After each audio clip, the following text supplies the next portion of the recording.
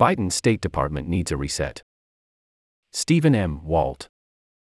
The administration's diplomacy has underperformed, except at time-wasting talk about democracy.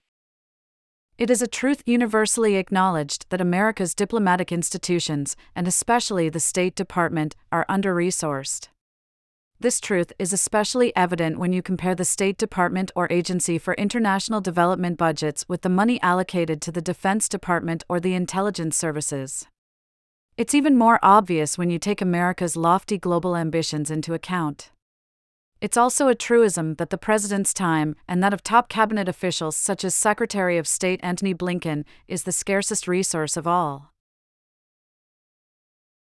Stephen M. Walt is a columnist at Foreign Policy and the Robert and Renee Belfer Professor of International Relations at Harvard University.